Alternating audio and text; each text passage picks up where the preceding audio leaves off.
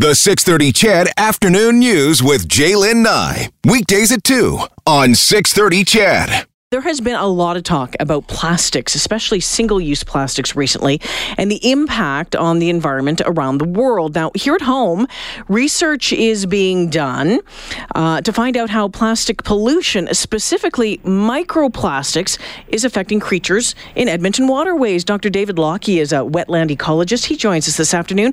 Dr. Lockie, thanks for taking the time. You're welcome. Now, tell us, when you talk about microplastics, I think for most folks it's fairly obvious what they are, but I know that there's a definition for it, the size of them. Can you just let everyone know what that is? Sure. It's a broad range of plastics to begin with, but the size generally, at least we cut it off at about 0.5 millimeter, so perhaps maybe a sesame seed, but probably much smaller. Now, you started looking into microplastics back in 2017. Why? What was it at that time that you thought, okay, we need to take a closer look?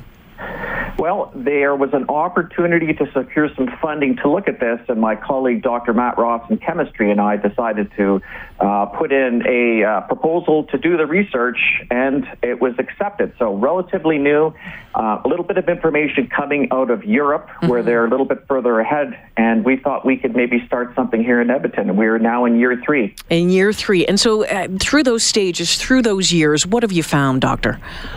First year, we're just working on a manuscript for the North Saskatchewan River samples. We initially wanted to see if plastics were a little bit more dense downstream of places like, for instance, the Gold Bar sewage treatment plant. So, for instance, microplastics made up of anything from a fragment of a water bottle or perhaps even fibers from your synthetic clothing. So those fibers would actually wash into the sewage treatment plant, via your washing machine and end up there. And we found no difference. So the average, it worked out to about 9 and 430 particles per cubic meter, with an average about 63 all along the North Saskatchewan River, not unlike where we found that has been found in other rivers. Okay, and so why should people be paying attention to this? Well, we now know that people are ingesting plastics. You may have heard of the recent study that came out of Europe that showed that the average person was consuming about 5 grams, or let's say 1,800 particles of plastic per week. So that's about the size of a credit card, and the vast majority of that is from water and then shellfish salt, and you can even get it from beer. Oh, wow. So the microplastics, your research, you said the North Saskatchewan River, but now it's expanded into wetlands and stormwater ponds, and are you finding the same amount there as well? Yes, we expanded in 2018 to some of the stormwater ponds in various landscape settings, so residential areas, industrial areas, highway, agricultural areas. And we're not done with working that data up, but in pretty well every pond that we sampled, it was in the water. And now looking into some of the invertebrates and stuff as well?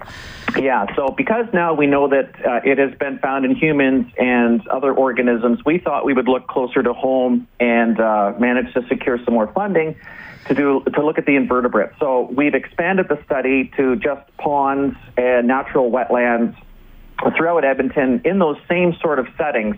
And we're looking not only at the water, so probably about 1,000 liters of water per site distilled into 1 liter, a nice 1 liter sample of sediment, and then anywhere from 100 to 200 different invertebrates from each pond. Okay, so I know a couple of years ago, Dr. Lockie, that there were some rules put in place when it came to microbeads in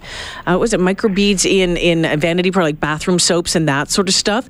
Are microbeads a part of this problem?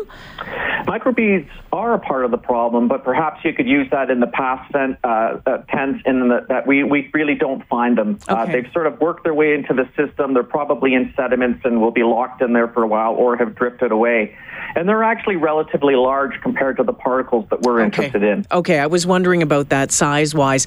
And the interesting thing is, you mentioned that some of the, the plastic, the microplastics coming from washing, even, plastic water bottles. But there's so many different places where the plastics are coming from, isn't it?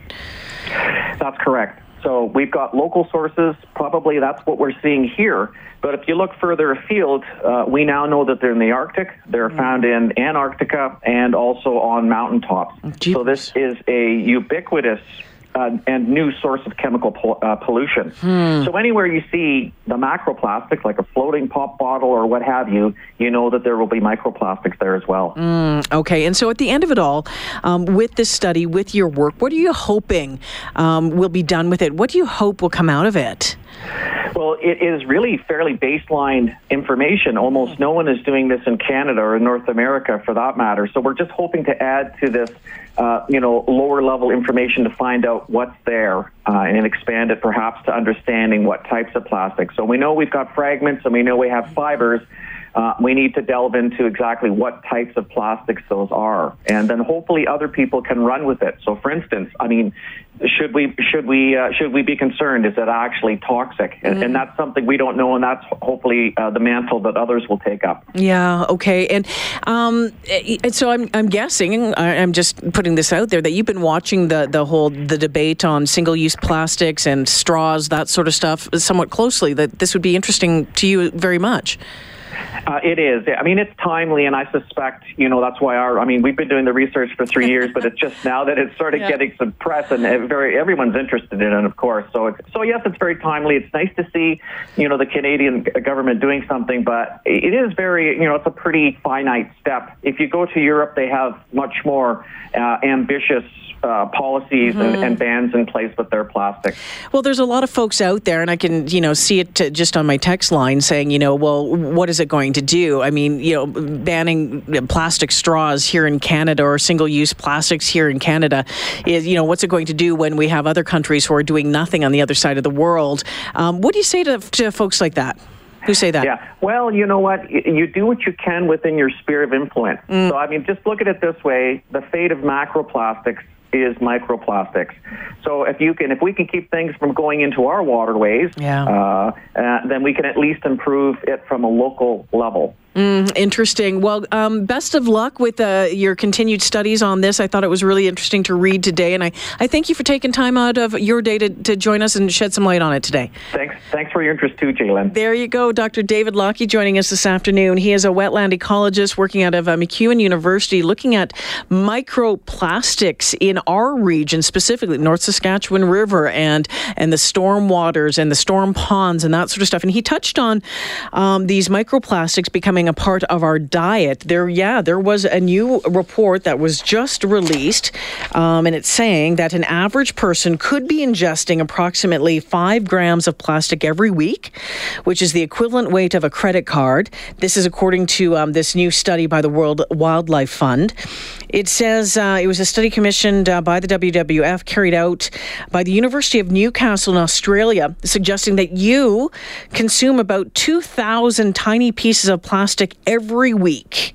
And, they're using that, waving a flag, saying it needs to be a wake-up call to the governments. There's concerns about, how the plastic's polluting the waterways, oceans, killing marine life. And the question is what possibly are the long-term impacts on human health. And so we'll keep watching that as well. But about the weight of a credit card. Interesting stuff.